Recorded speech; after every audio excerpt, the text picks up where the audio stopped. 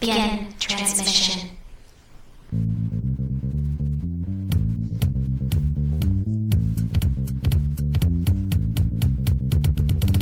You are listening to Corellian Run Radio, your route through hyperspace to the latest news on Star Wars: The Old Republic.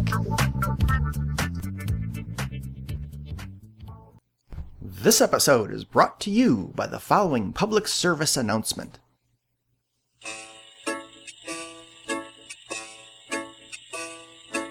Don't pick a fight till you know how to do it right. Make your lightsaber a lot safer.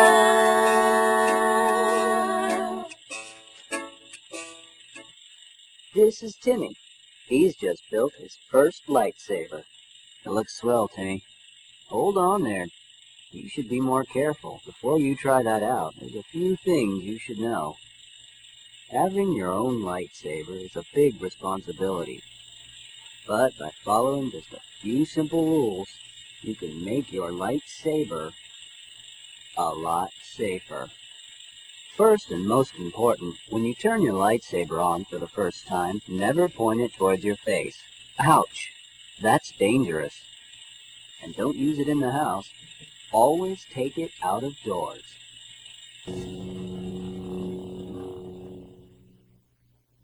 Hi, and welcome to Corellian Run Radio. This is episode 26, and we are recording Sunday night, June 12th, 2011. Hi, everyone. I'm here with Carla. Hello, everybody. And Roxanne. Hey, guys.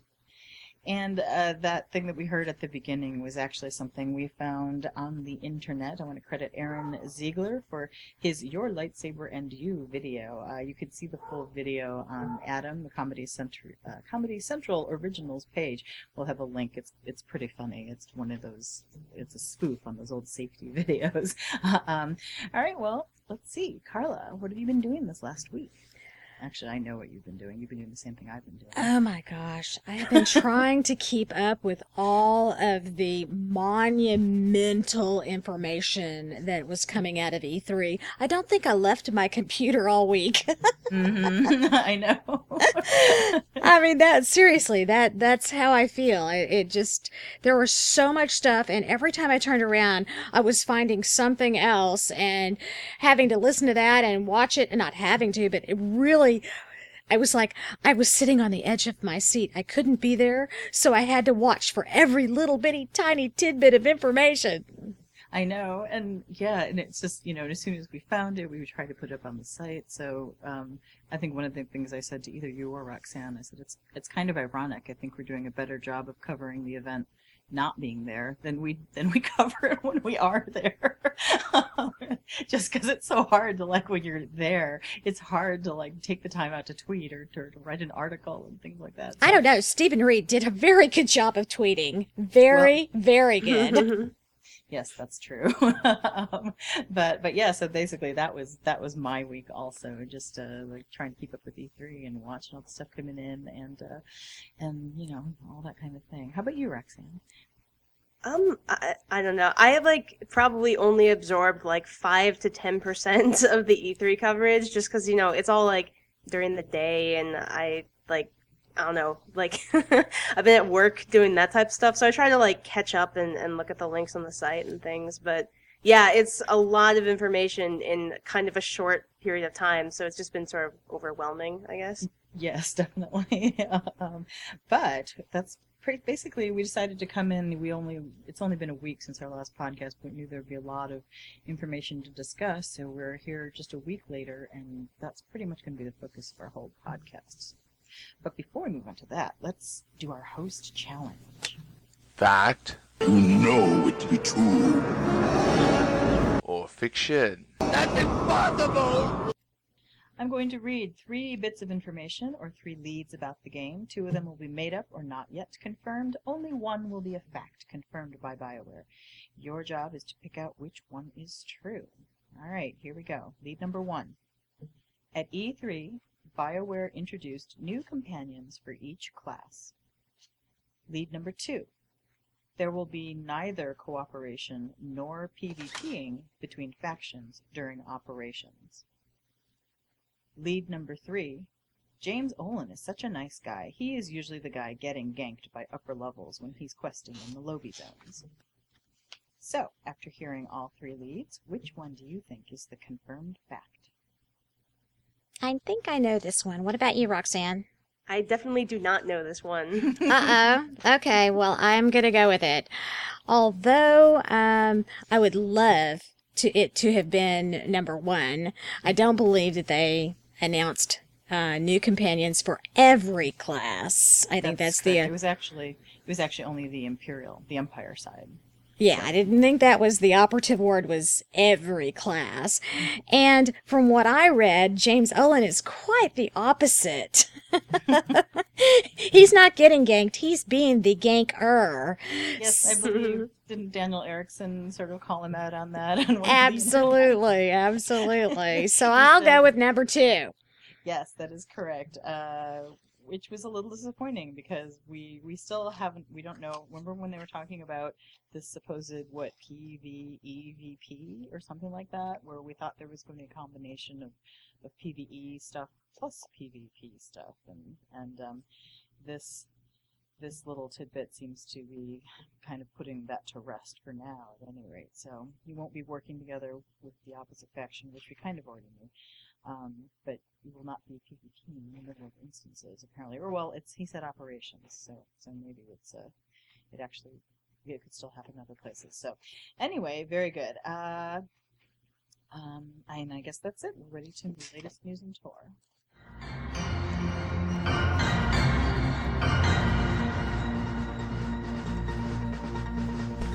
From the Newsnet and beyond. Okay, now starts the foot race. We have so much information to cover and so little time, unless we want this to be hours long. I'll just want to mention a few of the trailers that we got to see. First and foremost, The Return. That's the new Blur Studios trailer. It was the last one of the 3 in the series that they produced. What did you guys think about that one? Oh, I loved it. I loved it so much, and I love the smuggler. I thought that whatever he is, that's what I'm going to be, because I want to wear the hat. Yeah, I thought it was fantastic. Everyone I showed that trailer to had the same reaction, which is, this is so much better than the recent trilogy of movies that came out, which I totally agree with that statement. I know, I could not believe the graphics in that game, in that trailer.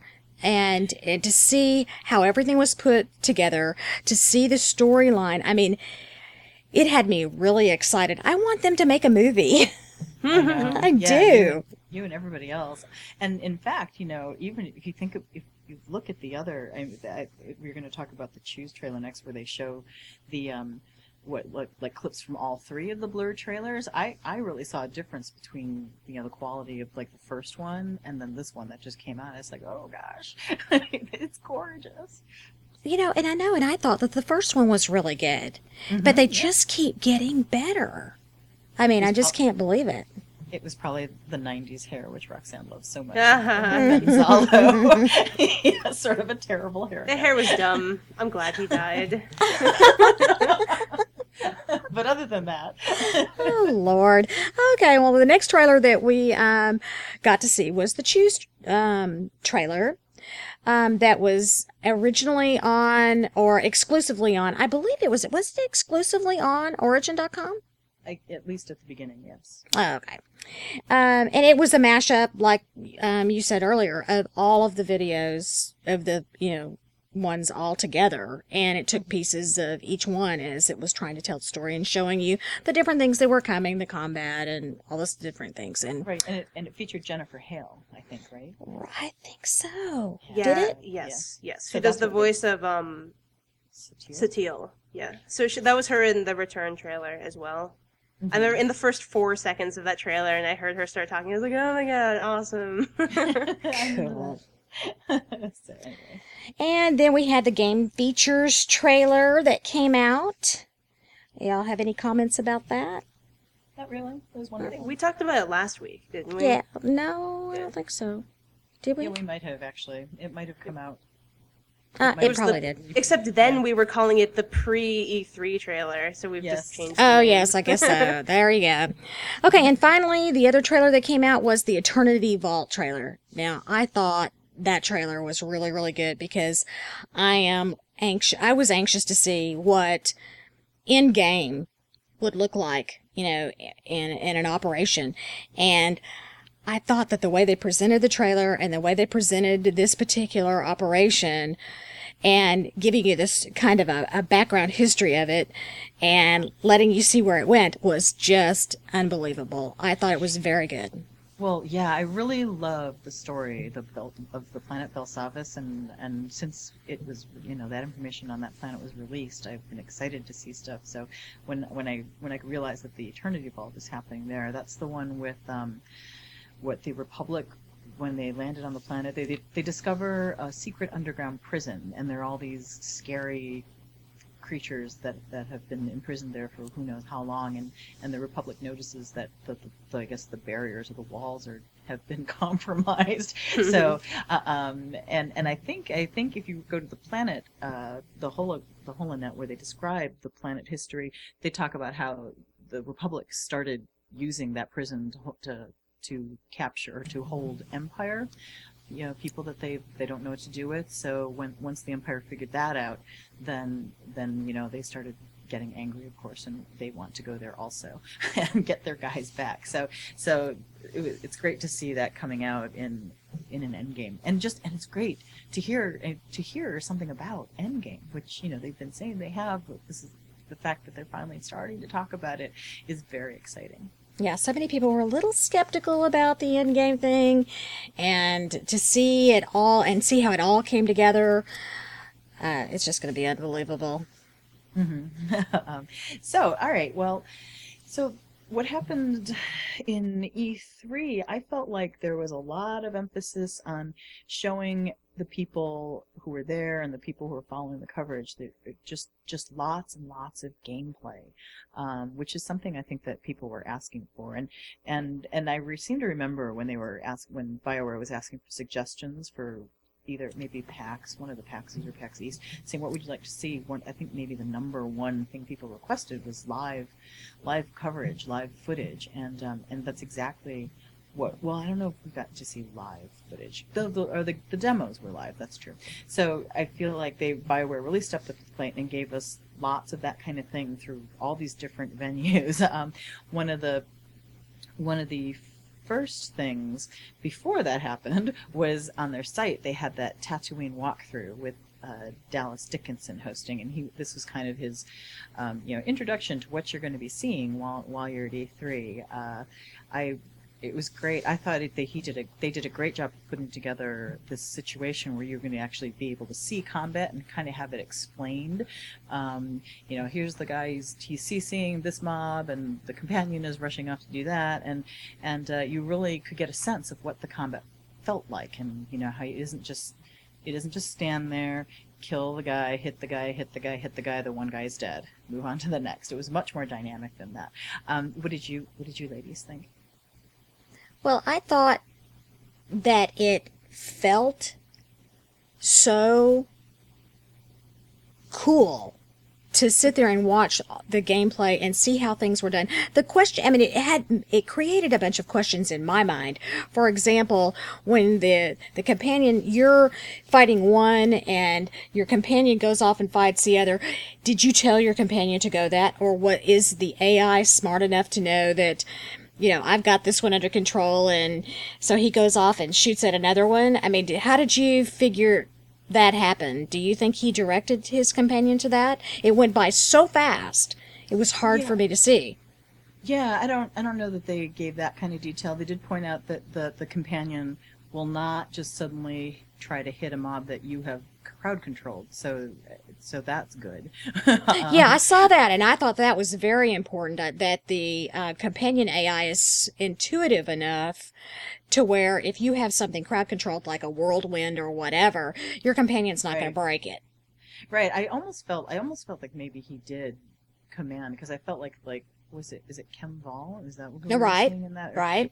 His companion, when he started the attack, but then Kem Val kind of came up and he sort of aggroed one of the other guys who was starting to come. I guess all three started to come after the Sith Inquisitor, but he just sort of went off and picked up two of them so that the Inquisitor wasn't having to deal with all of them at once. So I don't. He would almost have had to have told his companion what to do.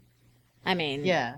From what we've known about gameplay when we played, you almost had to tell them exactly what to do. So, but I thought all that was really interesting. I mean, to see where you go and get your quest from, and to see how you, ride your speeder bike through, Right. That's right. There. That was the first. Was that the first thing we saw? Time we saw those speeder bikes? I think so.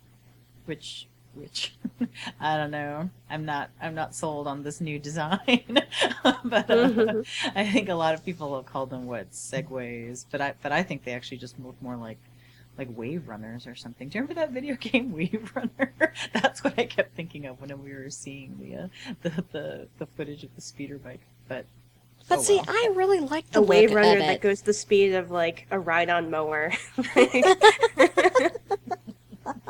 Now. Maybe I your really epic like mower it. will be much faster.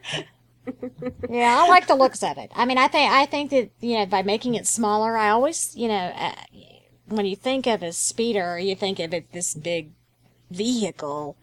And to me, this makes it really easy to visualize, and it's very small. The only thing that I didn't like is it doesn't show your companion on there with you. Oh, good point. Yeah. I mean, your companion, you jump on your speeder and poof, your companion just disappears. Like, what the heck? Oh, that is sort of funny, but it might look weirder. I don't know. It might look weirder to have him hanging on the end or something. Also, No, they would like have to put their arms around your waist, and it would be awesome. Like, let's go, Kimbo! Woo! Or standing side by side beside you. That's not how you ride on a motorcycle with someone, though. But this is not a motorcycle. That's right. You could have what's the Batman when he has the motorcycle? There's a little sidecar. You could have. There you go. Sidecar City.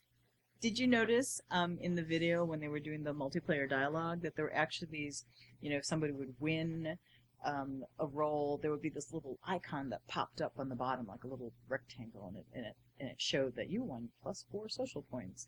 And when you did something like a dark or a light side thing, another little rectangle would come and it would say something like, I think it even said something like +30 dark side points or something like 30 that. sounds like an awful lot.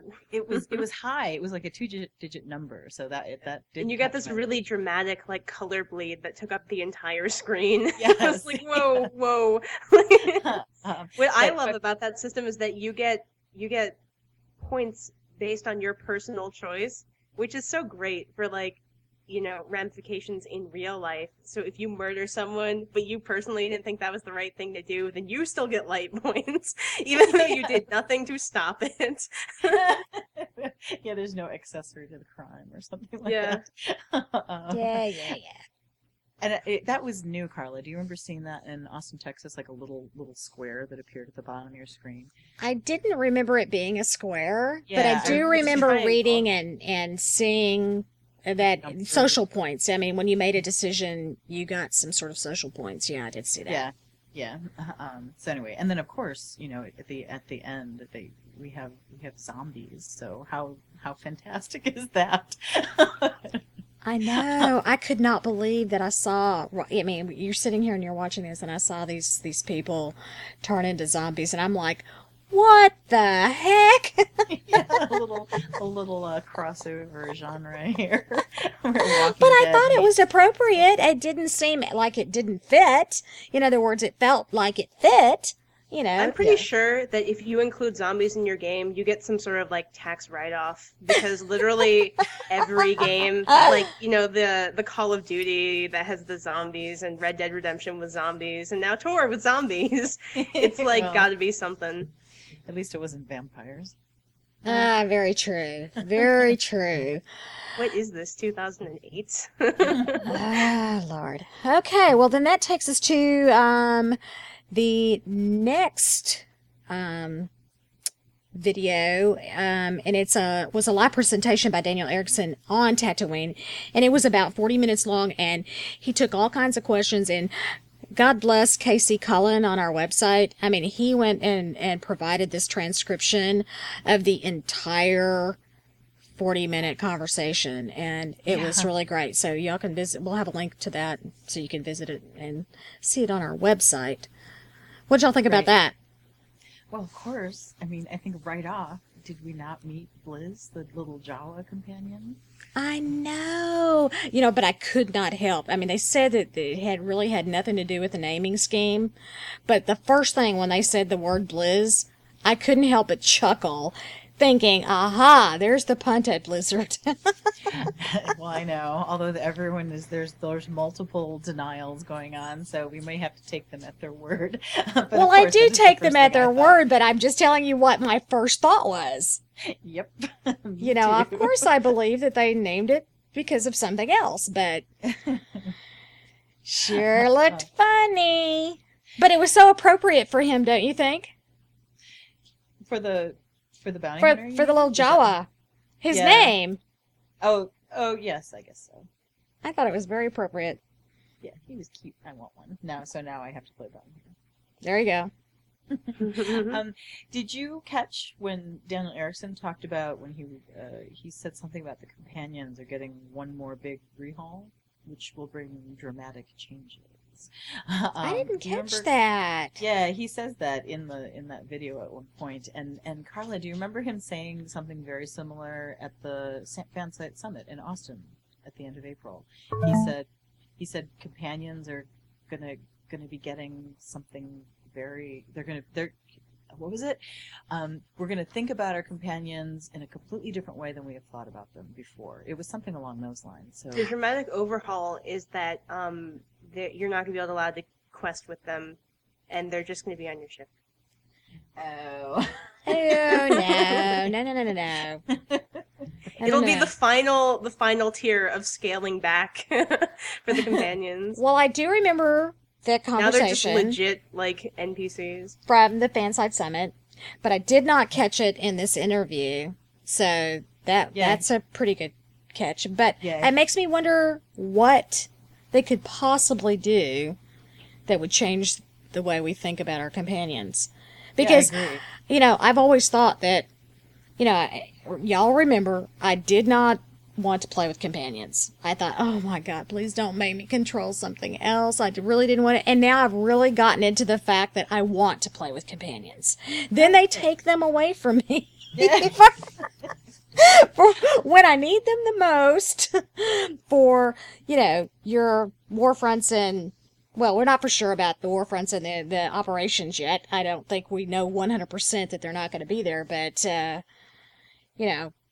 Right. I think they're leaning towards that way. So yeah, they're still holding that line of we don't want them in war zones or operations, but they're okay in flashpoints still. So yeah, I think I'm fine with that. I think that seems like the right balance. But if they're supposed to, I still have a problem with that. If they're supposed to be an extenuation of you, and you've leveled with them all 50 levels, and now you're saying we can't use them. I don't know. I don't think I like that idea. Well, I guess I see companions. One way to look at them is that they actually help you to be more flexible in groups. So if, like, for the flashpoints, you can fulfill a certain role and have your companion help you in that role. But for a raid, when there's a lot of people, I don't think you're going to have your role, and you're not going to need the companion to compensate for something that you are weaker in. So we might. I think it's going to be okay. You haven't been in some of the raids I've been in. That is true, I guess. And no one has been in raids in Tor. Exactly. Exactly. So, well, we'll find out when we find out, but it definitely seems like there's something going to be happening. And any decision that they're making about literally every game system, but especially companions, is the result of, their game testers and stuff. So they're not going to do something that is crazy unbalancing. I wouldn't know. I'm not in testing. Carla. So anyway, moving on. The other big reveal, I think, in that 40-minute thing was maybe one of them was that medical droid thing. I thought that was When you- awesome. Yeah, after you die. And I think what it's intended for is, well, because it's to help you when you're in those situations when you're really far away from the med center. And you can just, it's basically kind of not an instant res, but it's just something you can click on. And apparently there's some kind of cooldown, but they're still fiddling around with the timing. Did Georg Zoller talk about that in the Dev Tracker? I think he did. Yeah, was it like, I think it was something like the first time. It's like 10 1 minute. seconds? I mean, the first time it's, and then the next one it's 1 minute, then 3 minutes, then 6 minutes, then 10 minutes. Or I don't know, did he say that or was that somebody's suggestion? I can't remember. I don't have it here at my fingertips. So anyway, yes. And of course there's some, people are concerned it's going to be too easy and, I really think that's silly.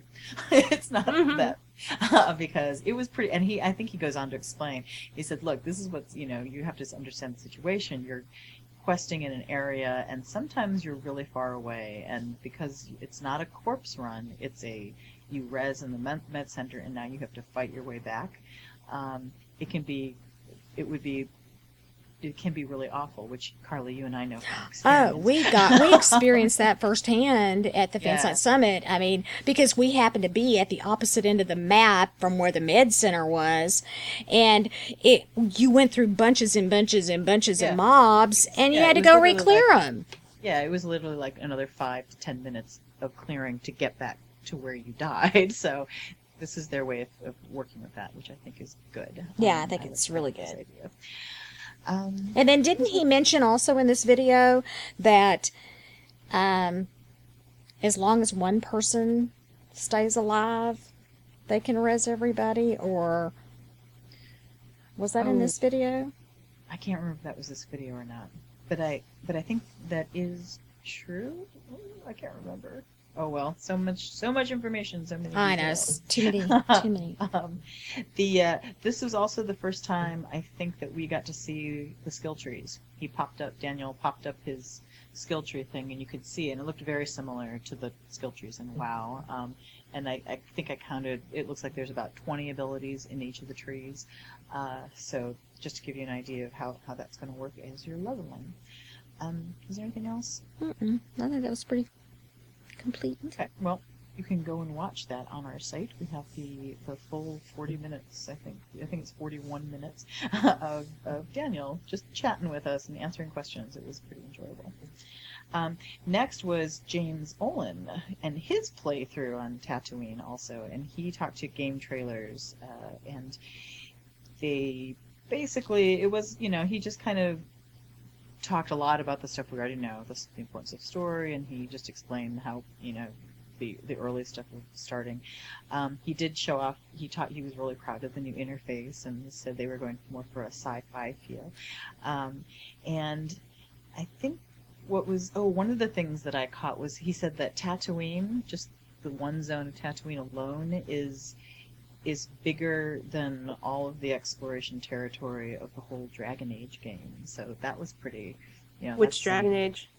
Yeah, I don't know if he meant the whole Dragon Age game, meaning 1 and 2, but... Or 2 is a Or lot 2. smaller than 1, Is it? which is Is one of it? the complaints that people had about 2. So, like, Oh, is it there's right? probably, like, I don't know, like, I don't want to get this wrong, but I think there's probably, like, 7 zones in Dragon Age 2. There's not tons, and they're, like, smallish, but yeah. So if you'd been conducting the interview, you'd have been like, well, which one? Which James one, Olin? James Olin? And I would say in that voice and get slapped. No, I would just stare at him So with now- like goofy eyes and then like I love you and everything you do. Right, so- Tatooine is also nice. So now I do not know whether to be impressed or not, but anyway, take that comment for what you will. And I guess one of the another thought I thought was interesting. He said at level cap there are going to be lots of repeatable quests that are focused on the war between Empire and Republic. Does that sound like dailies to you? Mm-hmm. Yeah, that's kind of what I was thinking also. And then one of the things he said, which makes us feel good is right now you can play the game from beginning to end, which is nice. Yeah, I was really excited to hear him say that because that means it's ready to rock almost. Yeah, that's what we're hoping anyway. Yeah. I think that wraps up that video. Okay, well, the next one is the gameplay demo of Alderaan with Daniel Erickson from GameSpot. And I really love everything that we're seeing come out. I mean, I keep saying I love this, I love this, I love this, but we got so much information out of E3 that I feel like my mind has been blown. But anyway, this one is about raiding the castle and taking down King, Boris Ulgo. Right. And that was, isn't he like a world boss? Isn't that how they described him? Oh, did they? I don't know. Maybe. I remember that remember one of the biographies updates. He was in one of those. So I remember that. So, and it showed his that whole throne room and how it was damaged and stuff. Right. Actually, I think you're right because this was a world arc quest. Right. Is that what you meant? Yes. So that's what we were seeing in this video, which I thought was fantastic. It was so fascinating. Absolutely. I loved how, and of course, do you feel like Daniel Erickson? He was like basically the show pony for the whole, for all of E3. Like every interview is Daniel Erickson, which I keep thinking of what was that when they did that UK event, the hands-on, and the Q&A, he said basically I'm marketing's bitch. I was like, well, that's exactly. really true now. But he's so good at it, Well, he's so personable. Right.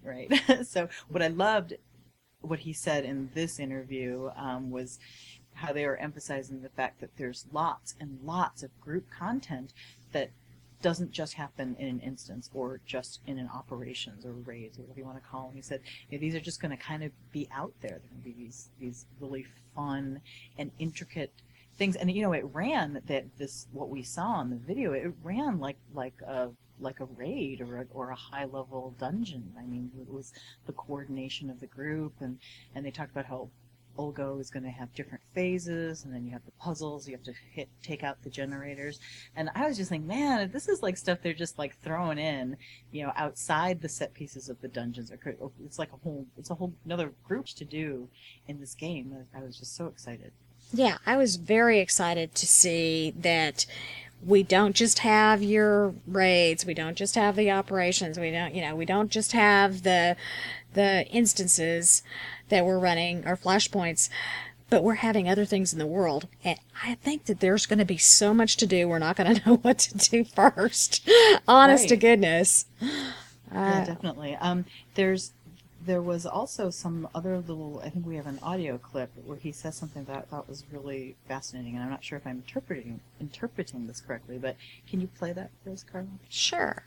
One of the big important things for here is this is all, again, it's not a flashpoint. This is something you can come do with your friends, or you could have come and done yourself. If you'd done it yourself, it would have been a very different difficulty scale, obviously. We bumped it up to say, hey, you're with a group. We know you're going to want to do some big cool stuff. So we raised the difficulty level of the whole area. Wow. So what does that sound like he's talking about to you? It sounds to me like you can either do it solo or as a group for certain things. I don't believe he means everything. Well, he was talking specifically about this right thing. So I mean, it's to me, I don't think this is the same thing as when you're 20 levels higher, you go in and you try to solo a dungeon that you're over level for. It sounded to me that he was talking about the game is designed to scale to like a solo person versus a group at the proper level. That's kind of how I was interpreting it. Did you have a different explanation? That's a really interesting idea because that gets rid of the ability for, like how you could power level low people through areas, which you won't be able to do if it scales to being with a group. Yeah, you're thinking of that, what's that, sidekicking? I'm not thinking of sidekicking. I'm just thinking of like in WoW, if you're like, let's get rid of all of like the farm quests in Westfall, and you have a group of people, but they're 30 and you're 14, you just do all of them. But like, because this isn't a flashpoint, it's just an arc of quests. But they're saying that it scales when you're in a group versus if you were alone. it kind of sounds that way to me. I mean, he says, It definitely, that is definitely what he's saying. I think it's Yeah. like plain as day. I think so too, but so I'm really excited. I just, don't know. I'm afraid to be excited because it sounds so great that I'll be really disappointed if it's something different. I know. I can't wait to hear more about that particular thing. And also, while we're on the subject of Daniel Erickson and his role, I wanted to give a shout out to Blue Neko from Two Tour Gamers with Mics, because they posted the most adorable photo of her kissing Daniel Erickson's head, or putting her cheek on his head, or something. It just blew me away. I thought that was just precious. And for him to get down on his knees and let her do that was just amazing. That just shows you what kind of a guy he is. Daniel Erickson is a mensch. He's just such a good guy. He's Absolutely. really motivating and just really is, he's such a, yeah. Anyway, yes, I think we're all a little bit in love with him. Absolutely. sometimes when he says these things. Anyway, all right. Well, I think, was there anything else about this video? If you haven't watched it, definitely go watch it. We'll have a link because it's one of the better videos that I think came out of E3. Absolutely. All right. Well, now we have a lot of different things on our site. And there were a lot of interviews, a lot of videos, and right now we're just going to kind of go through some of the broad topics and try to sort of aggregate the new information we learned on a bunch of these subjects. Let's start with release date and testing. The testing part, Daniel Erickson said in a GameSpot interview that there probably will not be open beta, which I know a lot of people were upset about or sad about, and I think the reason he gave was just that it's just too big, it's going to be too popular, and they can't say, anybody who wants to play, come on and play.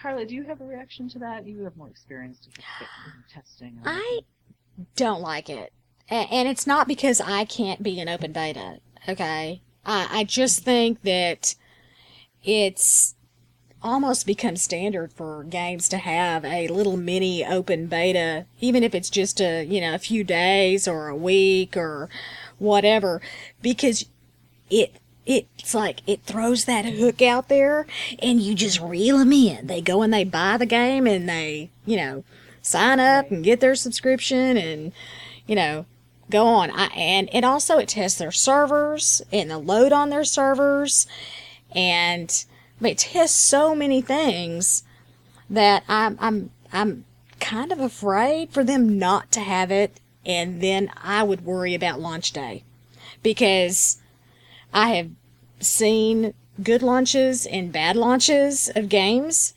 and I would want to know that the very first day that game comes out, that the servers are going to be stable, they're well prepared for the number of servers that they're going to have, and that they're all stable and running well. And I think open beta is almost needed. And I mean, they know more about this than I do. I'm just a gamer, I'm just a player.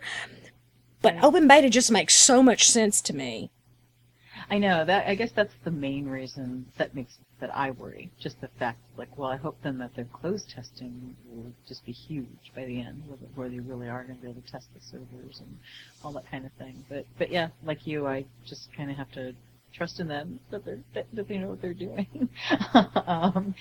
The other thing, release date and testing, there were a couple of videos. One was Darth Vader interviewed the Razer people who are making these peripherals, Star Wars themed peripherals for the game.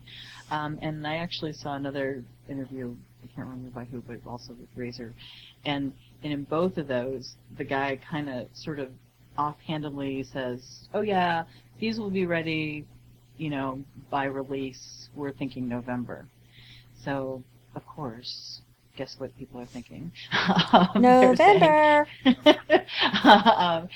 Yeah, I don't know. So we just have to kind of wonder: is this just the Razer guy? I mean, he doesn't know, right? He works for Razer, but is it the kind of thing where he's just saying these things off the top of his head, or has he he actually heard something? So I don't know. It doesn't seem like you can count this as confirmation of anything. It's more like something you just file in the back of your head to pull out later. You know, you can almost rest assured that Razor was told, okay, if you're going to do this, it needs to be ready by launch, and launch is going to be targeted for X month or X day or whatever. I mean, so I think, you know, it's got to be pretty legitimate. I mean, I don't think he just made that up and dropped it out of his head or something. Maybe. I don't know.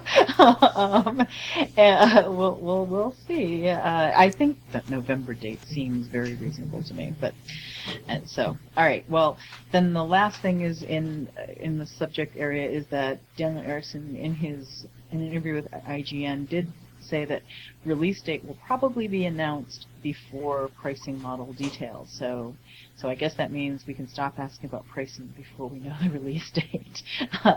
And I think that about ties it up for the information on that subject. What's next? And it looks like they also mentioned the dark and light side and what gear will be available. Well, they didn't say what gear, but that gear will be available depending upon what type of score you have in reference to your dark points or light points. And they also said that there is going to be certain abilities that will be unlocked in your skill tree depending upon your light points and dark points. So I kind of thought that was really interesting, and Especially I thought the abilities part, yeah. Yeah, the abilities part. I mean, I think the armor and you know, gear is kind of cool, but I think the abilities, now it makes me wonder, okay, do I want to go really dark, or do I want to go light, or, you know, or do I want to stay in the middle, or, you know, well, I what? know. Are you going to make those decisions based on the gear, or are you going to make it based on what you want your story to be? I'm going to make it based on what I want my story to be, because I think that the gear is cool, but I don't want to catch myself, you know, making decisions just to get a certain piece of gear. I don't like how that about idea. To get a certain ability? Now that I might lean more towards. Yeah, I think I might too also. You know, the gear is not the one that hooks me. It's the abilities. So, Right. but I'd want to know what they were, and that means I have to see the tree. Yes, as per our last podcast. Exactly. So yeah, Roxanne and KOTOR, there were Yes. definitely like dark side, light side abilities, weren't there? Yes. So yeah, And I there don't was remember- also gear that was determined by dark side, light side. So yeah, if you're curious to how this is going to work, just play the KOTOR games. Maybe one of these days I'll finish it. Oh, I didn't mention this, but I also noticed in the, I think maybe the Dallas Dickinson walkthrough, when they showed your character sheet, there's like a bar sort of graph that was exactly like the KOTOR light dark side slide thing. Yeah. I said, oh, that looks familiar. Oh, so you can visually see how far Yes. light and dark you are? Exactly. So it's like it's not just a number, it's actually like visual. Oh, that's representation. cool. Yeah, I thought that was neat. Okay, well, next we Oh. heard a little bit. I'm sorry, go ahead. No, that's okay. Go ahead. We heard a little bit about open PvP. It sounds like on PvP servers there will be open world PvP. I think people were worried about that, weren't they? It sounds like you're just going to be able. I think Tatooine, they said, was one of the first huge open worlds where both factions are there, and that there's not a lot of guards or police to keep the peace. So. Did Daniel call it? I think he called it a murder field or something like that. So, But I never would have thought that there would not be open world PvP on a PvP server. What I was excited to hear is that there's going to be zones on PvE servers that you can go into for PvP. I hope it's not like a war zone. I hope it's something more than that. Mm-hmm. So yes, I think that there were some people who thought there would be world PvP. So we've definitely, and they keep saying they didn't want to talk about it. So it was nice to hear them talk about it. But, absolutely. Well, that takes us down to raids, or AKA operations. I'm going to have a tough time making the transition from using the word raids to operations. Although I like the word operations. That's kind of cool. They're not sure about the size of the raids. They mentioned that right now they have 8-man as the size, but they definitely are going to have something higher or a larger number but they just have not determined what that is yet. Yeah, So, I don't know. Did they say definitely it's going to be higher? But I think they said definitely there are right now groups that are higher. But I don't know if they've even confirmed that they'll be bigger than 8 or not. Yeah, Daniel Erickson said that. He just said pretty much exactly what Carla said. That it's like there's gonna be more than 8, but we don't know what more than 8 means. Okay. good. I didn't think I dreamed that. Let's go into the Eternity Vault trailer and try to count all the people. Yeah, that's right. I think that Darth Vader did that. Yeah, I'm sure they did. They're so good. They are so good. I love those guys. Their dissections, yes, I have to. I've been remiss. I haven't been there yet, just to see what they've dug up. But yeah. Well, what size group do you guys like? Well, Roxanne, you probably don't know what you would like, but Carla, 8-man. You want 12? You want 16? You want 20?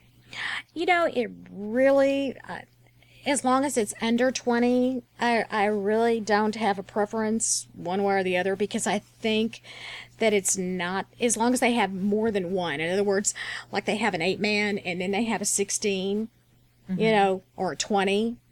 In other words, have two different number of groups, so that if at one time you can only get 8 people together, you can go do this, or another time if you have 16, you can get together and go do this. I don't want to be limited to one size. It would be the same instance, and you would get better gear for the hard folk. Right. Yeah, right. I'd like to see that. Yeah, I like 16. 20 to me sounds like starting to get big, but I really am starting to prefer the smaller groups, and I think I get the feeling that with the advanced classes that it's not going to be, there's going to be a wider variety in the kind of people, so you won't have these really specified, you are only in this one tiny little role, and so now that's your role. But I think rather they have people who are slightly more flexible, which to me kind of means that you won't need to have like these huge raids. You can do it with 16. That's what I'm hoping anyway. Right. I also liked that they said about the early operations for like the people who are first starting they don't want them to be the kind of thing where they just walk in and get smacked down and squished. They want to have like an entry level sort of feel for it, so people get used to the ideas. What do you think they mean by that? Yeah, that's I almost think that it could mean something like either there's, like we talked about last time, the difficulty setting, so you can go in and there's maybe the beginner setting, or there's like a whole raid, like the first raid maybe is like a much simpler and more easily learned raid that you will do, and then when you get better, you'll move on to a separate one that now that you're experienced, now you're ready for the quote real or the tougher ones. So that's yeah. See, I didn't know whether it was going to be what we talked about last week, where it had the beginning level, then we have an intermediate, then we have an expert or hard level. I didn't know if it meant that, or if it meant that, okay, here's the first raid that you do to graduate up to another particular raid that's a little harder. You start with this one, and you can run this one on casual or beginner level, and then intermediate, and then hard mode, and then move up to the next level. Not saying that you can't immediately go to the next one, but this one's the one you break your teeth in on. Right. Yeah. I think it's definitely something like just the mechanics of the fight are going to be pretty basic, straightforward. Mm-hmm. And you're probably right. Although when going back to what we heard Daniel Erickson say about here's Alderaan, and you can go in there with your group, and it knows that you're in a group, or you go in as a soloer, and it knows that you're a soloer. So it could be the kind of thing where it's just, I don't know. Remember in Diablo, when you played with other people, the enemies were harder? It's like, Kathy has joined your game, the enemies grow stronger. Yes, so it's like a real basic scaling mechanic. That's kind of what I think of. I actually never knew what that meant. I always thought it just meant more monsters, but were they actually scaling them up in terms of like health and damage? Yeah. Well, so I don't know, we'll see. Then let's see, they talk about the operations being repeatable. Right. Which was a good thing. And then we go back, I think we mentioned this earlier, that there's no cooperation or PvPing between factions in operations. Right. And no insta teleport to flashpoints, no meeting stones. Oh, I know. Oh. When I heard that, I was like, oh. I mean, I can understand maybe not instant teleportation, for example, like right now if you go in and you do an instance in Rift. The first person that gets there, if they enter in, everybody immediately gets teleported inside the instance the minute that first person walks in. Where like in WoW, you have your... What's wrong with that, though? I like that. I like it too. I mean, because that way, if we're on different worlds, I know. Then you get that whole thing like, I'm on the boat, all right, I I'm on the dock, I'm riding to the flight master. I mean, it can take forever to gather a group. So, and they kind of sort of shape it in this idea of some kind of communication socialization thing, and I really didn't understand what that, we want people to communicate, and I didn't really understand what one had to do with the other.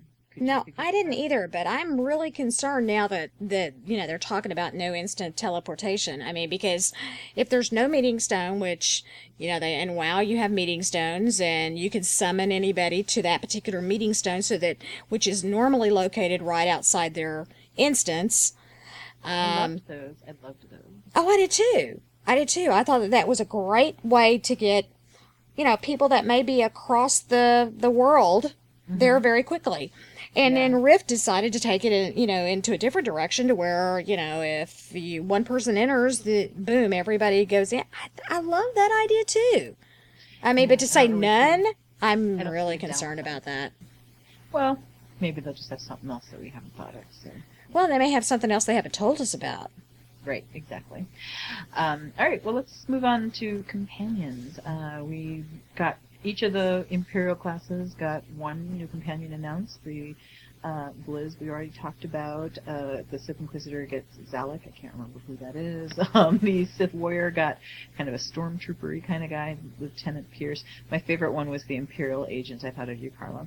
Is the Scorpio, which is a droid that apparently just hates you and wants to kill you, which I thought that's going to be entertaining for role-playing.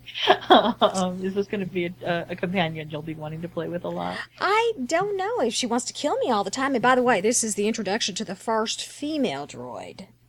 Oh, is that right? That's right. Do droids have gender? Come on. Well, this droid has boobs anyway. That's the one I'm thinking of, which I thought was strange, actually. But yeah, I think that I would play this particular companion. I really am looking forward to playing all the different ones to see. I mean, I'm sure we're all going to have our favorite. Yeah, well, I think this is maybe sort of an attempt to bring an HK-47 type companion. I was going to say, a sexy HK. Yeah, I made it to KOTOR to the point where you get HK, and I have to say that he just is very funny. Yeah. So I could see why people really liked him. That was one of the companion things we learned. Another one was kind of this back and forth thing, and where first James Olin tells Machinima that you're going to have a maximum of 5 total companions, which is one thing. And then do you remember this, Carla? I think we saw Tor Wars tweeted about that, didn't they? They did. They tweeted that James Olin just confirmed it. And then what happens next is that David Bass replies to that tweet, and what did he say? He said that's not necessarily true. Or something along that line. Right. I'm paraphrasing. So now we're thinking, poor James Olin, he's like the big picture guy. He must have, gotten lost and didn't understand the number of companions. But shortly after that, I believe Stephen Reed went on the dev tracker, and he essentially confirmed the 5 companion max thing. With the exception, there was a small caveat. He said, every person will also have a ship droid. So, and I assume he just stays on the ship, so it doesn't count as a full companion. Just to clarify, does that mean that you have 5 slots for companions, but there could be 11 companions in the game, but you can only have 5 on your ship? Ooh.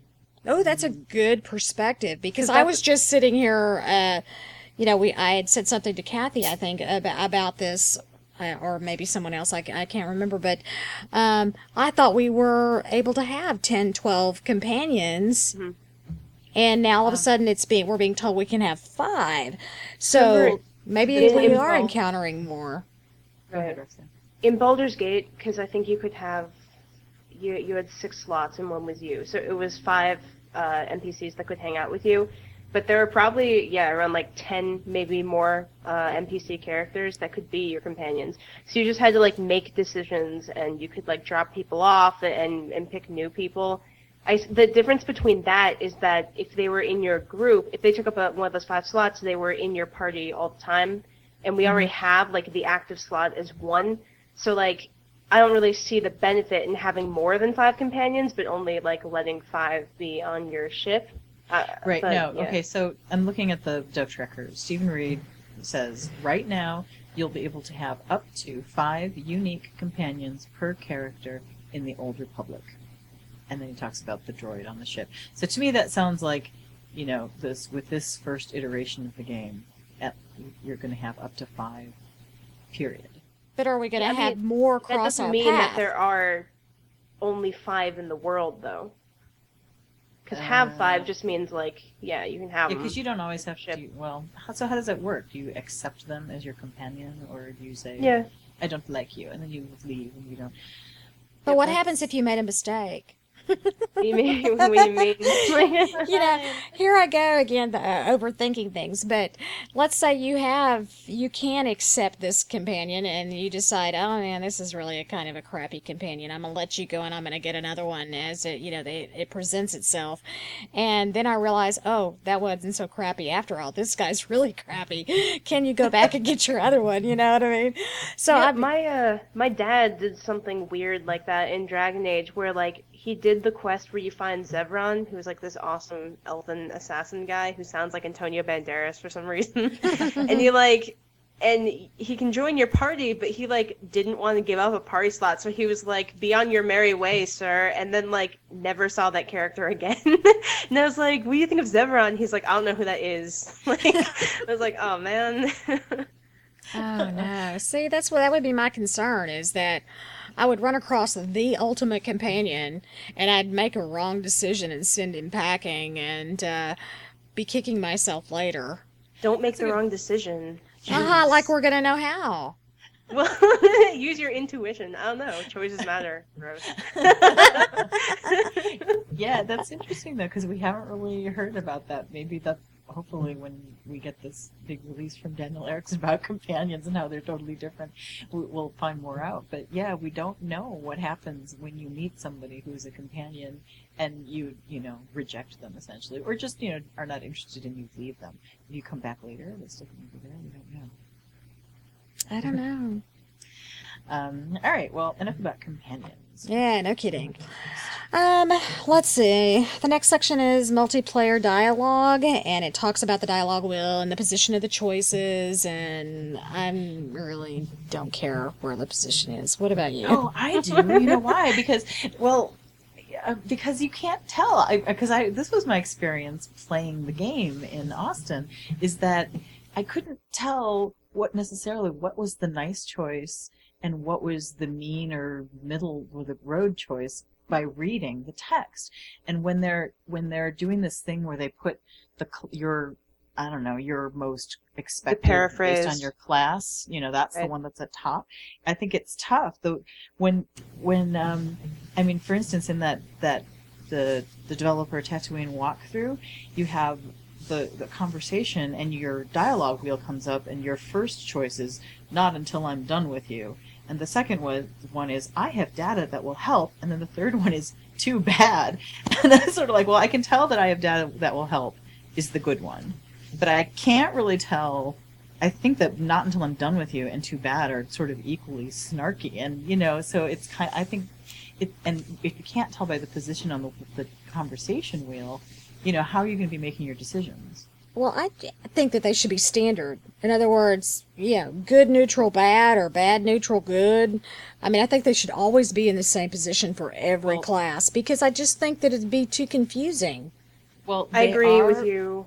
Yeah, they are when you're going to actually get light points or dark points. That is ridiculous. I think they should always be standard. They're not even consistent within a class. Correct. So you can't. That's what I'm saying. This is why this is an issue that interests me, because I think it's tough.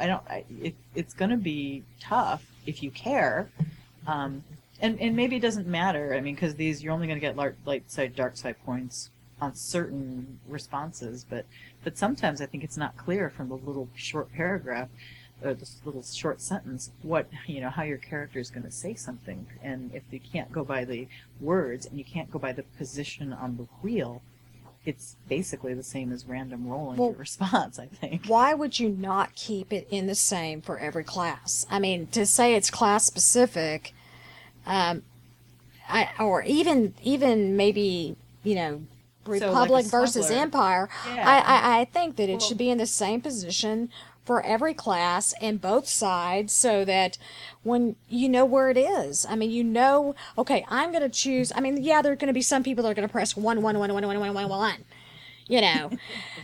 Space bar. Yeah, exactly. But I just want to know where it is. I want to know that I'm making the right decision.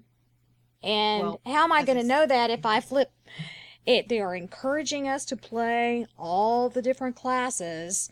If I jump from playing a Republic character over here and doing an Empire character over here, and they're in completely different spots, I'm not going to know which decision I should actually make. Right, that's my point. Yeah. No, they absolutely need to be locked positionally, just because you want to spend as little time interfacing with that system as possible. If you have to spend like 10 seconds figuring out what the thing means, then that system has failed in everything it has done correctly to this point, which is to break down things based on intention, to make it really seamless and quick, and so that first you understand what everything means, and then you can choose what you actually want to do. You don't want it to be like a puzzle where you're like, I can't pick the one I want. That's just foolish. and you know how it is when you're typing in chat or on Skype. Sometimes someone says something and you can't tell what they mean by the words. It could be open to interpretation, and Carla, we had this dumb Skype argument. It wasn't an argument, an exchange where you said something, and then I was like, well, when I say that means I'll agree with you, but I think it's stupid. And you're like, no, I was using to mean I'm thinking. And I said, well, I'm sorry, but when you're thinking, you say not So I just feel like when you have these little, it was like the dumbest conversation it was ever had. But yes, I mean, that's kind of what happens when you see these. I mean, too bad that, and depending on how you say too bad, that could be being nice or not being nice. Yeah, I agree with you. If you've ever played Dragon Age 2, which I know no one here has, they also have the conversation wheel thing, but they have icons that delineate certain things. So you'll have like an olive branch, which means peaceful, or like an angry red fist, which means like aggressive. You have a picture of a head, which means appeal to a companion, and usually that appears like off to the left, not on the right side. Or they'll have like a bag of money, which means to barter. So because the dialogue, the story situations that you're in can't always be expressed in as black and white colors as like grr, angry, and like peace. Those are really useful to be like, okay, there's more than 3 options, but we're gonna help you out with these icons.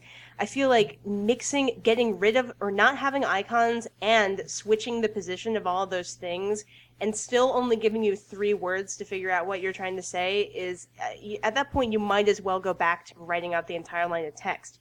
for the amount of time it's going to take to decipher what you mean. I like that icon idea. I think that would be really. That's helpful. very visual. Yeah. So I don't know. I don't know if they're trying to trick people into saying things they don't mean to, or what. But yeah, I was just surprised to see the system is still in place, and that I don't hear anyone talking about it. No one, aside from me and maybe you two, seem to have a problem with the system that seems so open to interpretation. But I don't think that people are really thinking about it, and if they really do, and actually put it into playing perspective, and especially since your damn decisions mean something.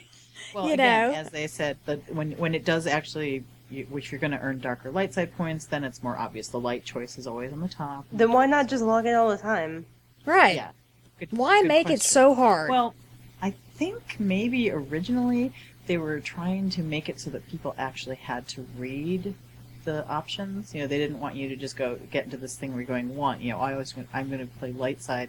I always just click the top choice. And they're trying to sort of force people into actually paying attention to what was going on. So I think maybe that was the original But conception I don't know of that. anybody that would just blindly press 1, 1, 1, 1 every single time if your decision matters. And if it matters for your gear, it matters for your new abilities, it matters for your storyline. Nobody's gonna, I'm sure there's gonna be some people that are just gonna press 1, but those people don't count. All right, let's forget them. I think like a hardcore role player, though, if you're really into playing the role, you might press 1 every time if you want to choose the light side choice, That's one of the things about Mass Effect, where they really reward you for going to one of the extremes, either Paragon or Renegade, which is like their version of light side, dark side. There is no benefit to being neutral. In fact, you get like in-game penalties. Like you don't get the best conversation tree options. So you're kind of hurting yourself if you don't press like 1, 1, 1 the entire time. So like I don't think it's unreasonable to always be light side or always be dark side, but you shouldn't make that an ordeal to like have to hunt down that answer. Right. Right. I think we had one more clip on this multiplayer dialogue. Absolutely, here it is. Absolutely, and what actually happens is they roll to see who gets to talk at any one time, except for the super important ones that come together in a vote node, and then you actually sort of team up to vote against it. But it's still possible for one guy who rolls really well to outscore 3 people who roll really badly at it together, and so he ends up, killing the guy when everybody else was like, no, let's save him. So that's cool. Yeah, so it was the middle section that caught my ear. The outside parts of that sentence, the beginning and the end, was what we've known, where you have the random roll, and it doesn't just like one person can choose the direction of the whole party, because it's just everyone has an equal chance. The part in the middle where he says, except for the super important decisions, and then he said, I think he said where it goes to like a vote node, N-O-D-E, is that what he was saying? Mm-hmm. That made me sit up, because I was like, wait, does that mean when you have these big important like story choices, now suddenly it's going to be majority rolls? That's how I interpreted that. It's not majority rules, but they're going to like count, they aggregate the good score and aggregate the bad score, and then they see which is higher. So like if you vote kill the captain and you roll like a 99, and me and Carla say save him, but we both rolled like in the 20s, the good score is 40, but the bad score is still 99. Oh, you think that's how it'll be? But anyway, that's definitely what that quote means. But yeah. Yeah. But anyway, what we're getting away from is that there's like in a 4-party group, there's a 25% chance of one thing happening. Well, anyway, yes. So it'll matter, I guess. It won't just be Joe Blow got it because he just rolled one high number on his own. Mm-hmm. So. But that still means that our choices individually is what affects our light side and dark side points, correct? Yes, I think. Okay. Yes, that has not changed. Yeah, but okay. So right, listen though. Like this is what choices do, I guess, in different instances. You get light side and dark side points But if it's a decision that maybe affects like the outcome of a flashpoint, it doesn't matter. It would probably matter less to me that like, yeah, I have 2 light side points, but the ship is still going down because we murdered someone and have to deal with those consequences. So those consequences still happen, but my light side score wasn't really impacted by that choice. So it's 2 different metrics that are happening. Right. That's how I took it. Okay, good. I'm just making Okay. sure I took it the same way. Right. So do you think it, well, yeah, because I was thinking of when in Austin, when a group, they ran in and they did the kill the captain, and they said, 3 people voted kill the captain, I think, and 1 person voted save the captain, and he won the role. So even though 3 people wanted it, that 1 guy got to win. So I don't know if the kill the captain counts as a quote unquote super important choice. Yeah, let's just but say if it did, then in the system that Daniel Erickson just explained, it would mean that the 3 people who rolled save, I guess, or rolled had lower numerical scores. Right, so maybe they rolled than the like 1 3, 5, outlier. 10. Yeah, okay. All right. Yeah. So anyway, I like this idea of voting, and I hope to hear more about it. Quickly moving on, let's just wrap these last few things up. On ships, we found out we're going to have a holo terminal on our ship, so we can receive calls, I'm assuming probably from NPCs. And the quote current plan is that friends will be able to visit you on your ship. I don't know if they're thinking about not allowing it, but that was interesting. And then and that you can talk to your companions on your ship, as in KOTOR. And I just threw that in there because I remember Roxanne and you and I think we had talked about this, and I said, I don't think you can do that. And you said, yes, you will be able to. I was like, of course you'll be able to. That's crazy. So you were right once again. And then and speeder bikes vehicles, they said that we should get them sometime in our 20s or level 20s. And that leads us to world arcs. The story about a particular planet, for example, how do you say that? Zerka? Zerka, yes. Zerka Corporation on Tatooine, which a player must discover. What do you mean by that? That each planet, like there's the world arc stories. I mean, they literally mean the world that you're on, and they're each going to have their own story, essentially, that you are going to find out through these quests. And like that, I mean, that kind of happened that's in WoW, and I bet it's represented in Rift too, because remember, like, all of the quests in a zone would kind of be linked, and then there would sort of be, like, the end quest that you would sort of finish up the quest in that area. Okay, I see what you mean. Yeah, I guess that's true. I mean, we keep hearing what your world arc quests, and I don't know that we knew exactly what a world arc quest was. It sounds like what he's saying is that your world arc quests are these stories like this one on Tatooine. One of the years you're going to find out what was going on. What's the Zerka Corporation? You're going to be doing that through a series of quests. The Alderaan one was supposedly the end of a 10-step quest. I think that was a world arc quest. So yep. That's what they mean when they're talking about world arc quests. And then what did he say also about class stories? Oh, that they're not going to have much to do with your world arc. So they're 2 separate things. Well, I think this is really good because it goes back to listening to all the quests and listening to how it is all put together, and every planet that we go to is going to be different, and they're all going to have something unique to offer, and I think this is just part of it. So okay, and then finally it looks like that stealth is not as stealthy as it is maybe in WoW or maybe even Rift. I'm not as familiar with stealth in Rift as I am WoW, but you can, like, there are certain mobs that can see through your stealth in WoW, and certain mobs that cannot see through your stealth. And I believe Daniel Erickson was saying that that's not the case here in Tor, is that you may have to go at that particular mob at an angle, so maybe he doesn't see you, or yeah, it sounds like it's a little less reliable. Maybe yeah, that's the right word. In this game, so it isn't just like once you're stealth and you've done it correctly and you stay in the right position, they'll never see you. I feel like he was saying that no, if you keep hanging around that guy, he's eventually going to see you if you don't hurry up and do something or get out of the way. So that'll probably change stealth a little bit for stealth classes.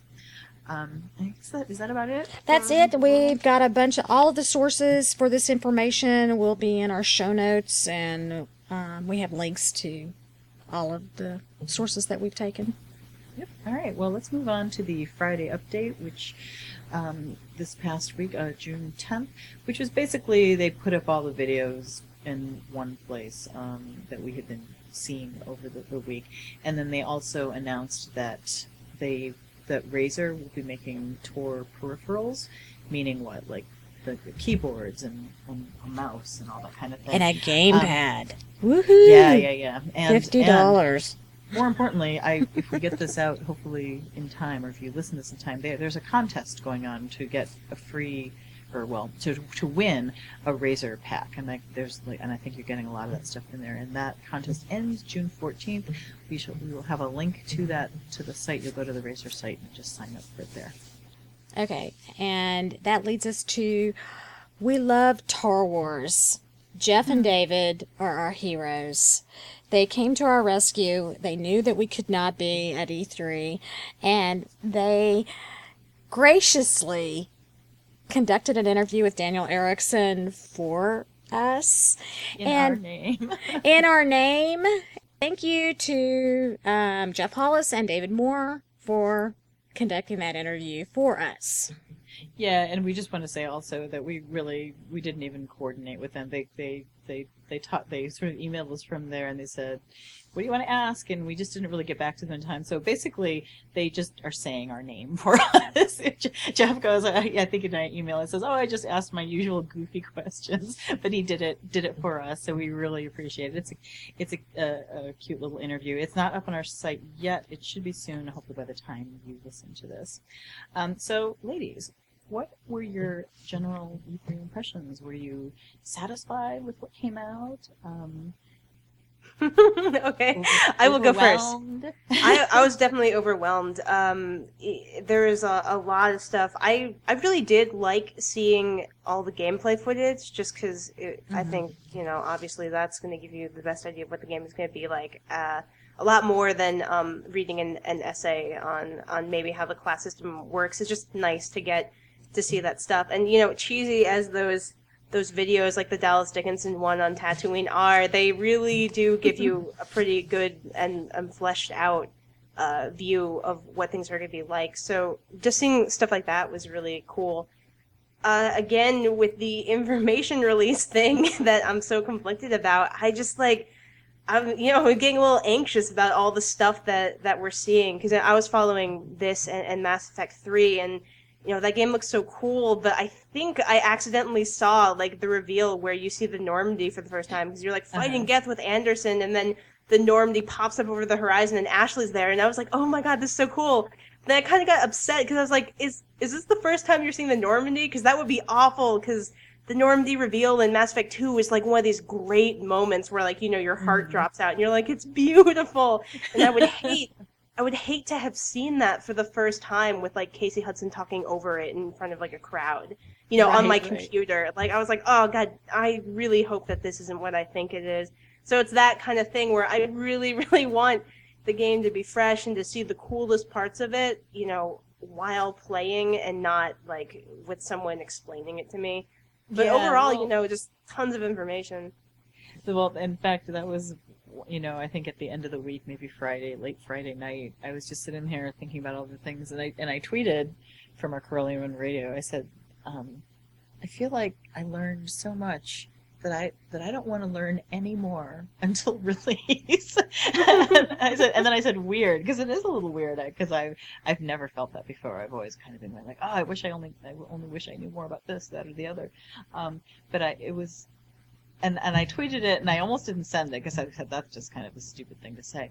But almost immediately, I heard back from, I don't know, a bunch of people who basically agreed with me. There's like, I know what you mean, and we kind of had a little exchange about there were some things that I heard that I wish I could unhear, because it was sort of something like I didn't, that I feel like now it was almost like an important reveal that I should have known. Like when you see it for real, the impact is just gonna be deadened a little bit, or you're like, oh, yeah, okay. yeah. Well, and you know, like one of the questions that was asked, and I won't give the answer because this was one of the things that I was upset to hear, but someone asked, you know, in Deceived, that Jedi Erin, you know, she decides to leave the Jedi Order, and the person asked, will we be able to leave the Jedi Order? And they answered it, and I was like, well, I didn't necessarily want to know that, you know. And I thought, oh, you know, I think I'm learning too much, and of course, the more every little individual quest and all the little stuff, and it's just kind of a weird feeling. And of course, you know, Stephen Reed, he's so funny. His response to my tweet was something like, "See you at launch," wink. It's like, yep, this is actually all leading up to my resigning from Corellian Moon Radio. Because I don't want to ruin the game. No, not really. I feel like I've eaten an entire cake in one sitting, and now I'm just like really upset that there's no cake and that I ate an entire cake. I'm a little horrified. Like, that's the feeling that I have from E3, where I'm like, oh no. Like, that was good. Towards that. How about you, Carla? I started to say, I don't feel that way at all. And when you tweeted that and I saw it, I'm going, oh my God. You know, I thought, how can you say that? Don't get me wrong. The information that came out of E3, anybody that says, oh, we didn't learn anything, or we didn't hear anything, or, oh, I'm so disappointed, they need to go stick their head in the sand. Right now. I mean, seriously. Just go out there and stick your head in the sand, because those people don't even know what information is if they don't think that we got bombarded with wonderful information. I mean, my head was swimming. I'm going, oh, you mean we can do this and we can do that, and we've got this cool speeder bike, and look at Blizz, and I mean, I was just oohing and awing over everything. I think I love all this, just the gameplay mechanic stuff that they've been showing, but the unfortunate thing is that with Tor, the gameplay is so integrated with the story that to show you how something works, they have to show you a piece of the story. And I'm like actively trying to not see that stuff. So, you know, I accidentally have seen like hours of gameplay footage that I would like to unsee, but I can't. Because they can't just be like, this is how this works. They're like, we're going to show you 5 minutes of a flashpoint. And I'm like, oh no, oh no, oh no. Yeah, but did you notice that on Tatooine that the same quest was shown over and over and over, you know, so that you weren't seeing something new? I mean, but I've seen that entire quest now, like, with all, you've like, just the seen music that and the one voice quest, acting. though, I not a know, whole but that's series. like, I know, it's like reading 5 pages out of a novel, but why read those 5 pages? It's like, oh, man. I think Carla's probably right. I think when you have the whole game out, it's stuff that we've seen before launch is probably going to. Yeah, and actually with Tor, I'm really not so worried, because they keep saying it's like 10 Mass Effects or whatever. But with games like Mass Effect, where I know that there's not going to be another one after this, or this is the conclusion of Shepard's story, and that game is only going to run it's like a 30 to 40 hour game. And, like, the entire game is structured around these key moments, and, like, to see one of the key moments, just, like, it sucks. But, like, which I did to myself, because I watched the video. I could have avoided it more. But, it's more important in that sense, and less in Tor, because Tor is going to be ongoing, hopefully, like, forever. Well, I feel like we have seen such a minute part of the game when Daniel Erickson says that there's, like, 60 novels worth of dialogue in the game. Yeah, which is counting all the class stories, so it's like divide that number by 9 but or whatever. 60 novels? I mean, oh my gosh. You know, right. I think that we're seeing such a minute part, and I want to know more. Don't get me wrong, I do not want to know about my story. I don't want to, I don't want to go through and see all the class stories and that sort of thing. I don't want to see that. I want to experience that. And if the truth be known, going back to the whole open beta thing, I think that's why they don't want us in beta. In open betas, because they don't want to ruin the story, and they don't want people to see it early, They wanted them to experience the whole thing. But I loved all the information that we got, and I loved seeing some of the cool things in the information that we saw. I loved seeing the planet of Tatooine and how massive it seems and feels. I mean, looking at the map, it doesn't look that big. But then when you're just going from this little bitty place, and it looks like it's just such a short distance and it takes you 5 minutes to get there, I'm thinking, wow, this is huge. And this is just one planet. Yep. I think we're worrying too much, probably, Roxanne. but yeah. I know. I'm totally just like getting, I don't know, that the game following fatigue, which is probably a pretty normal thing, because that's what 90% of the complaints on the forums are coming from. So I don't know. I should probably check out for a while and follow it less closely. So we'll see all of this. So now I'm resigning from Corellian Radio. Okay, that's 2 people resigning. All right, Corelli, you are on your own. Oh Lord, y'all are in trouble now. But seriously, I think that we've gotten so much information out of E3, and I'm so excited to see what the game how it has evolved. And I love the fact that they said that the game is finished from start to end, and that now it's just working on other details like the precise party of operations and those kind of details. Right. Those will be good to hear. And I think probably the community, at least our community, I haven't really gone on the official forums, but our Twitter and Facebook, people were generally very, very positive about E3. They loved seeing the gameplay. They loved Blizz. They loved, Alderaan and Tatooine looked great. So I think in general people are pretty satisfied with it. I totally agree. We have, and that leads us up to the next little point of. On our Facebook page, we have a Corellian Run Facebook page that you can get to off of our website. And we found this really cool feature that says you can click here to chat with a group. And so during E3 for days, for all those days of E3, we were in this group chat with everybody that came online, that came onto our Corellian Run page, and we got to hang out with everybody and talk about all of the things that just came out. I mean, we were all standing there waiting at 2 p.m. Central Time to wait for this particular reveal or presentation, and so it was like we were there, because there was a whole bunch of us there. We even had a guest appearance of Georg Zoller. He popped in every now and then, which I thought was awesome. Georg, I love you.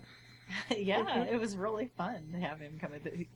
The first time I saw him come on, he talked about barbecue, but on other ones he gave a little more in depth about I think like the medical droid thing that we were all kind of talking about, and so it's really neat that he just sort of like comes in and will suddenly say something wise and impressive, and we're all like, oh, Georg's here.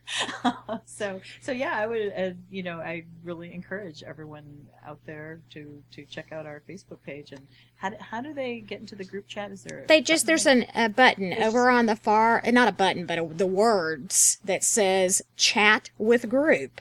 If they click those words, it opens up a chat window, and everybody that happens to be online that has their chat window open you can just type and you can just see. It's just sort of like instant messenger, but it's for our group only.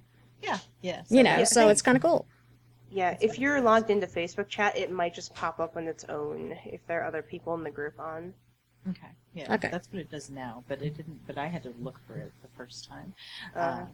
Yeah, I kept telling Kathy, "Oh, Kathy, you gotta come to the Corellian Run group page, and we're chatting." And she goes, "What?" Like, what the heck are you talking about? And then I was like, oh, I always go offline because I don't want people to know I'm on their Facebook page. But now I can't access it at work. So like people chat me and I don't say anything back, and I think I'm a jerk because it's blocked. So that's why I'm offline most of the time. But yeah, if I'm online and I don't say anything back to you, it's because I'm at my job and I can see your messages, but I can't say anything. So yeah, she's not being antisocial on purpose. Oh yeah, she is. No, I'm just teasing. All right. Well. All right. We have our quick mention section, which we want to do is so quickly that we're not even going to say what's on it. Just go to our show notes. We'll have them on there. There's just more interviews and articles you may have missed at E3. So I think that's going to be a wrap for the biggest tour news. Sith. Strong am I with the Force. Or Jedi. Last time we found out that Kathy doesn't mind hand-delivering the neighbor's magazine, but she has no compunctions about reading it first. We also found out that Roxanne and Carla have highly inconvenient mail delivery situations, which makes it hard to be a good neighbor when it comes to getting mail in the right hands. So far, our scores stand at Carla, -4, Kathy +11, Roxanne +1. And remember, negative scores reflect a dark side tendency, while positive scores reflect a light side tendency. Okay, guys, are you ready for your Sith or Jedi challenge? We sure are. All right. This week's Sith or Jedi challenge was suggested by Alex Lopez, one of our Facebook members, and it's called The Test of the Promotion. Your boss approaches you privately and starts to ask questions about one of your coworkers. She tells you that she is considering your coworker for a promotion and wants to know if you think the coworker would be good for the position. You know he would do a good job in the new position, but the problem is you wanted that promotion for yourself. What do you do? Number 1, tell your boss the reason why your coworker would be good for the promotion. Mention that you are also interested. Number 2, tell your boss your coworker might be a good choice for the promotion, but you think that you're an even better choice, and explain why. Avoid making any positive comments about your rival. Number 3, tell your boss why your coworker is a bad choice for the promotion, perhaps even make up something that would reflect badly on that coworker. All right, Roxanne, what would you do? Oh gosh, I have to go first. This is difficult. Well, I would never make up stuff that was bad about the coworker, but I do not think that there's anything wrong with, like, maybe being a little critical of them and pumping up yourself, because why on earth would you push someone else into a position that, you know, you're good for? Because it's like your career and it should matter. So I don't know, I guess I would have to be neutral, because, you know, it's really your responsibility to promote yourself, literally. I guess, but to you know, talk about your good qualities above that of your rival, which is a dangerous word, rival. Mm-hmm, but I'm gonna assume that there's no animosity between you and this other person, but if you, like, seriously think that you would do a better job, then it's your responsibility to say so. Okay, So you have 2, I chosen guess. the neutral path. You won't say anything negative about your coworker, but you switch the focus on your conversation to your qualifications. What about you, Kathy? I think I agree pretty much with what Roxanne said. I would probably first kind of just try to deflect it and, you know, not answer the question, but say, hey, you know what, actually I was interested, and then talk about myself. If the boss continued to go, well, but tell me about why you think this person is good for the job, then I might have to, you know, I wouldn't be able to get out of it. But I would try to just talk about me rather than my coworker. So I think also, not to cut in on you, but, like, that's a really confusing conversation, because if the boss is asking for why they would be good for the promotion, to me that sounds like on a higher level that decision's already been made and they're just looking for reasons. Because really, that's not good science, I guess, to, like, have your conclusion first and then look for answers. And, you know, you don't want to be a jerk about it. So if they were like, if they kept trying to steer the conversation, you wouldn't be like, no, me. Me, I'm more important. Me. Okay, well, you have also chosen the neutral path, so we know the answer to that. I've really thought about this after reading it, and I would never make up something about somebody else. That's first and foremost. If that didn't have that particular thing, I probably would lean towards number 3, but my gut would tell me that I would do number 2, because I would not promote this other person, and I believe that you are your own best salesperson, and that if you don't sell yourself, nobody else will. And I've always put that foot forward. So Right. I would have no problem self-promoting. Mm-hmm. Well, I think in the parameters of this situation that you do know that coworker would be good in that position. Yeah, So, but even yeah, if that for 3. coworker would be good, I would be better. Yeah, if you know that you would be better, Mm-hmm. like, or as good, then, like, man, only someone with a terrible and weak personality would do number 1. Why would you get rid of that opportunity for yourself? That's just like... I would never do number 1. Yeah, I mean, if you really believe they'd be better than you, then they probably will be. Right. So you would never say, yeah, that person, they're highly organized and really self-motivated, but I think that I could do that too, and blah, blah, blah, blah, blah. No, I would not give them any positive feedback. You don't want to, like, hobble yourself. No. I'm saying, well, now that you mention it, and then I'd turn the conversation right around to me. That's good. All right. Well, it looks like we're all good at self-promotion. There you go. Just goes to show we're very life positive advice. women. No, it's true. You have to stick up for yourself, and You do and in no that one else is workforce. going It's to. tough out there. If you don't do it, Yeah. nobody else is. That's for sure. Well, you can read all about our past Sith or Jedi test on our website at CorellianRun.com. Keep your score and see which way you lean.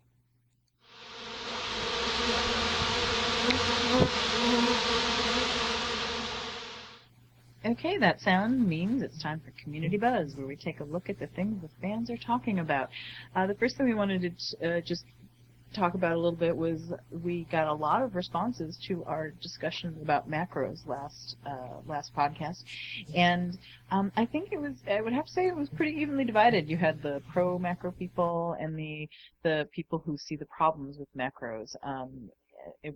We had a couple of really civilized discussions, and actually really helpful sort of posts. Like Heretic Zero posted a post called Macros 101, and he really I saw that. Yeah, I was like, oh snap, I'm being taken to school. no, he was really nice about it. No, he totally was. Yeah. Yeah, Thanks. and explained better than I could, and what macros were and why they were useful, blah blah blah, and Roke also threw in his 2 cents on the forums.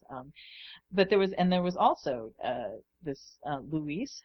He actually emailed us, and he was talking about how one of the problems is that, yeah, you do have this, you can get in the situation where you're kind of this one key will do everything and play the whole game for you. And he goes, when I was playing World of Warcraft, I was able to maintain heroics with 2, sometimes 3 keys due to my macros. And this is my favorite part. I would sometimes let my 7-year-old DPS during raids, since my Death Knight had her full rotation macro to the 1 key.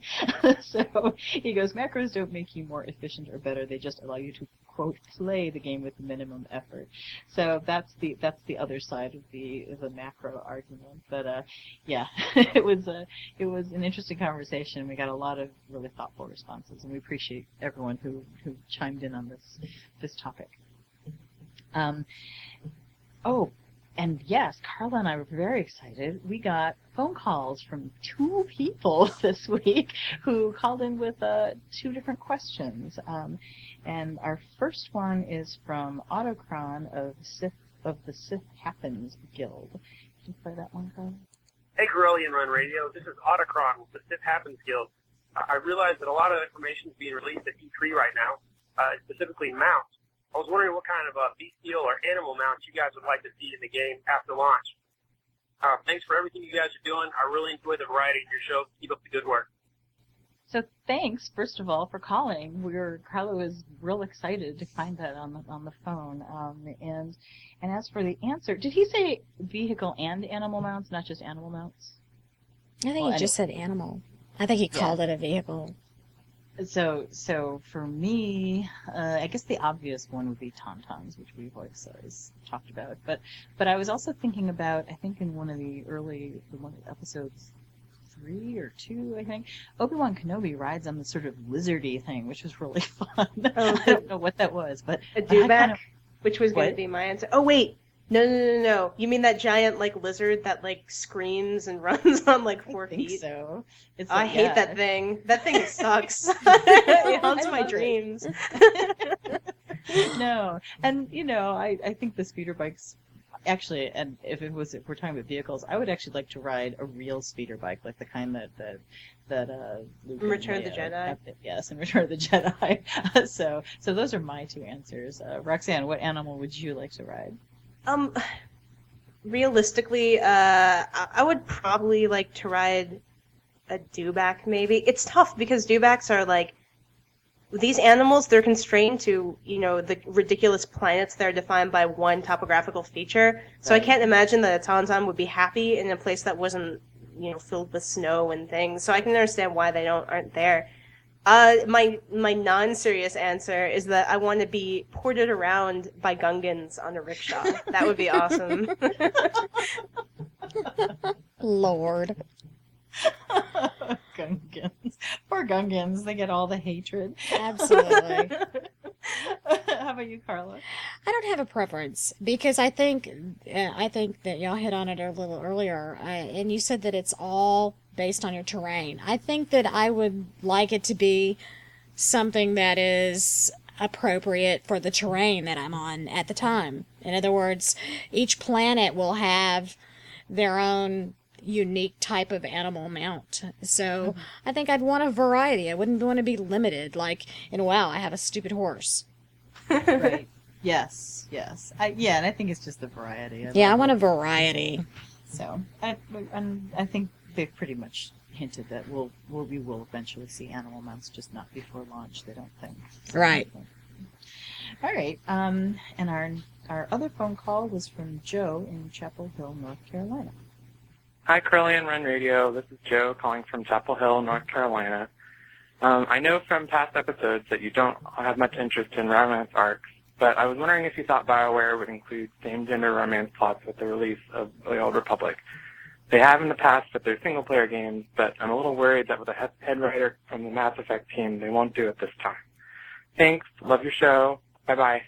So, first of all, I just want to say that I love the romance arcs. Yes, that was the first thing I wanted to say too. They are totally like my favorite part of not my favorite part, but they're a great part of like Mass Effect. I love all the stuff that happened with I love that Shadow Broker expanded the Liara thing, and the fact that you could romance people like Tali and Garrus in Mass Effect 2. I was like, the first time the romance dialogue often started popping up for them, I was like, oh my god, this is the greatest game ever. Because I love those guys, and I love that they're able to, recontextualize that kind of like companion squad member thing to be like, more personal in the second game. So I'm totally for the romance arcs. I love that they're going to be in Tor. Yeah, and I have to say that I am too, and I think you're probably thinking of Carlo, who was not really sold on the idea of romance arcs. And we had a conversation about that a few podcasts ago. So anyway, that's the first part of your question.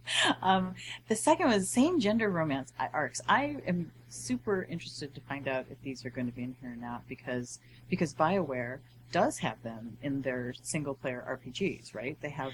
Right. So to quickly go over a brief history, I guess.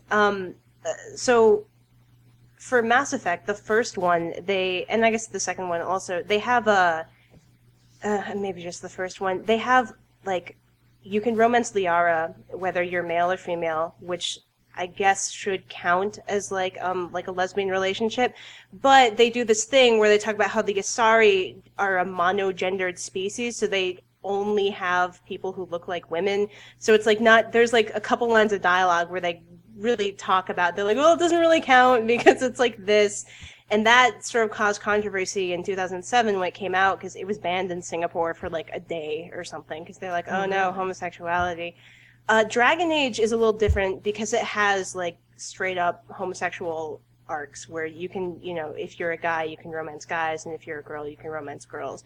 I know that when Mass Effect 2 came out, it received a little bit of flack because people thought that it had, rolled back how progressive BioWare was being because they didn't include, like gay romance arcs. You couldn't be, male Shepard and romance Garrus or Thane or something like that. But I think, maybe that's where some of your concern comes from. But we've heard recently, unless I'm wrong, that there's gonna be,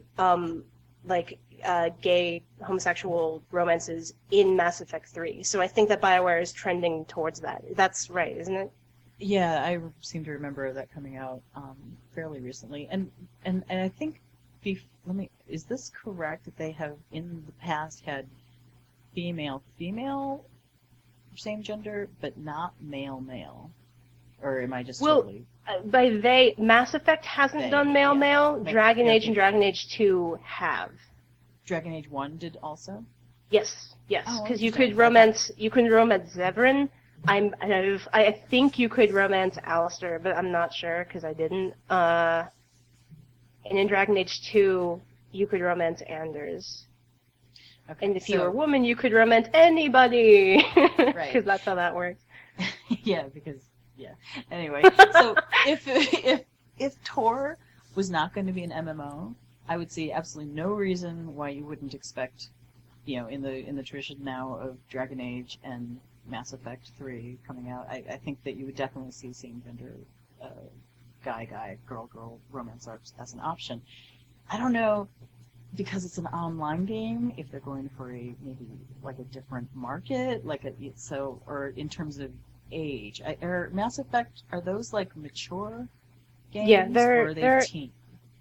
They're M-rated, but I think in the ESRB rating system, the inclusion of homosexuality doesn't automatically, throw you into the M category. It's the content that you show.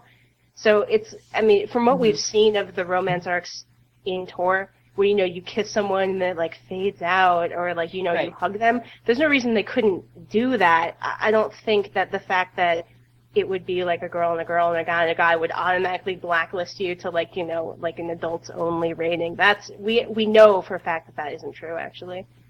Right. So I guess now you're thinking, how does throwing LucasArts into the mix affect a possible rating system? Yeah, I don't know. I think there are too many variables. We just don't know.